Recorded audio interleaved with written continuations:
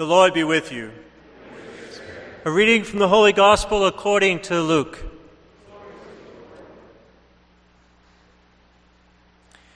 There was a scholar of the law who stood up to test Jesus and said, "Teacher, what must I do to inherit eternal life?" Jesus said to him, "What is written in the law? How do you read it?" He said in reply, "You shall love the Lord your God with all your heart, with all your being, with all your strength, and with all your mind, and your neighbor as yourself." And he replied to him, "You have answered correctly. Do this and you will live." But because he wished to justify himself, he said to Jesus, "And who is my neighbor?" Jesus replied, "A man fell victim to robbers, and as he went down from Jerusalem to Jericho, they stripped him and beat him and went off, leaving him half dead. A priest happened to be going down that road, but when he saw him, he passed by on the opposite side. Likewise, a Levite came to the place, and when he saw him, he passed by on the opposite side.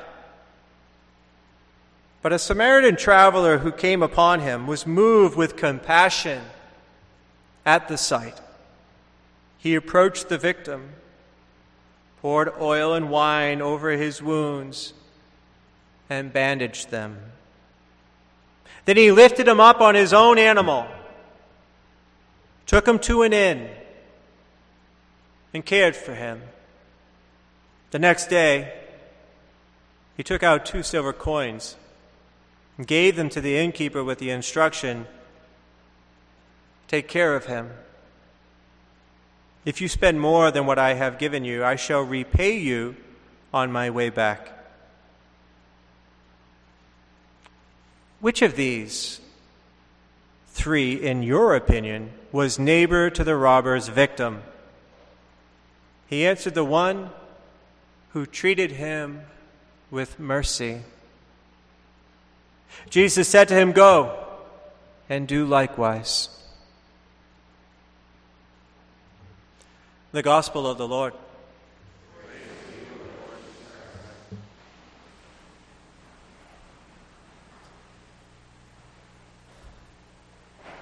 Let's take a moment and reflect on what are the really biggest questions you have had to answer in your life.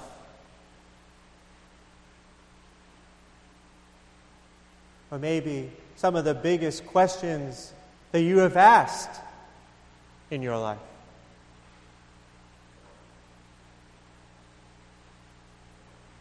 Maybe it was one of the big ones that comes to you is, what am I going to major in? That's a pretty big question. I mean, a lot of your life will flow from that decision that you make. But maybe some more personal, profound questions like, do you love me? Do you want to marry me? Or maybe, do you want to stay married to me? How you answer those questions will have a profound impact on the rest of your life.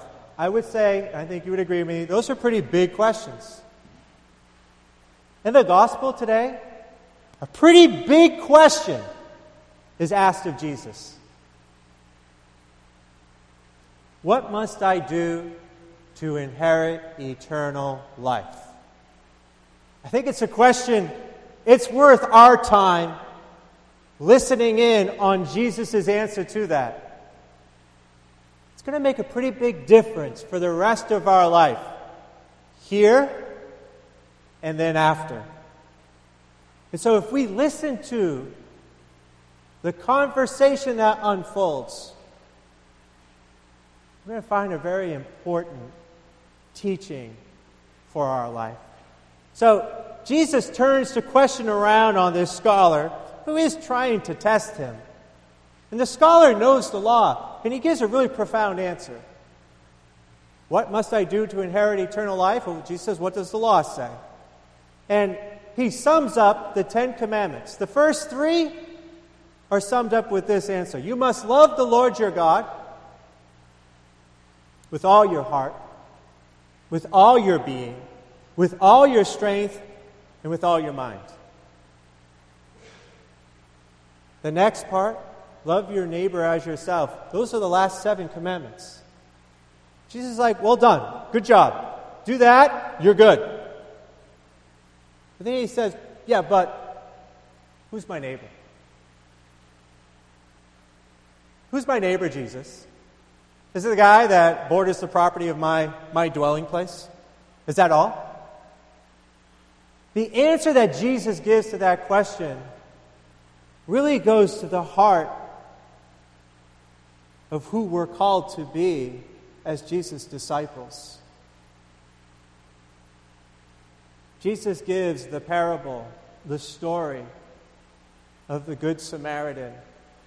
And what I find just so powerful about this story of the Good Samaritan is that I see in it God's story. And I see in it my story. And I see in it your story. It's the story of God who crossed the street of eternity to come and to meet you and me. Because we've been robbed. We're victims of the evil one who's stolen grace from us, who's led us into sin. We're wounded by our own sins and the sins of others who have taken advantage of us, have rejected us, have abandoned us.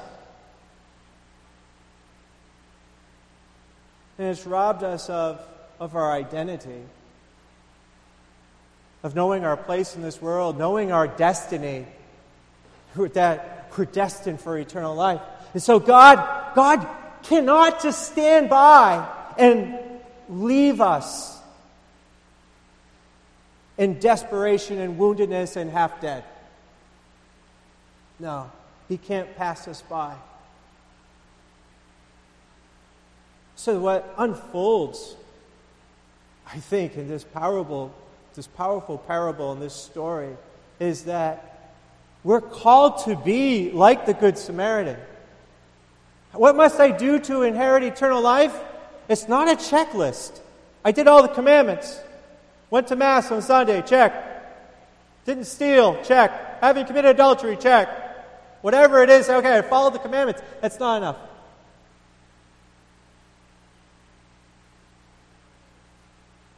The Christian life that you and I are invited into, baptized into, is a life that we're called to change as human beings. We have to become a different person. In order to cross the street, to minister to others, we have to first be ministered to by the Lord and let Him change our hearts. We call that conversion. I think a better word is transformation of our hearts. And we've received it, but I think often we lose sight of the power of how God has come to meet us, to heal us, to restore us, to transform us so we can be Him.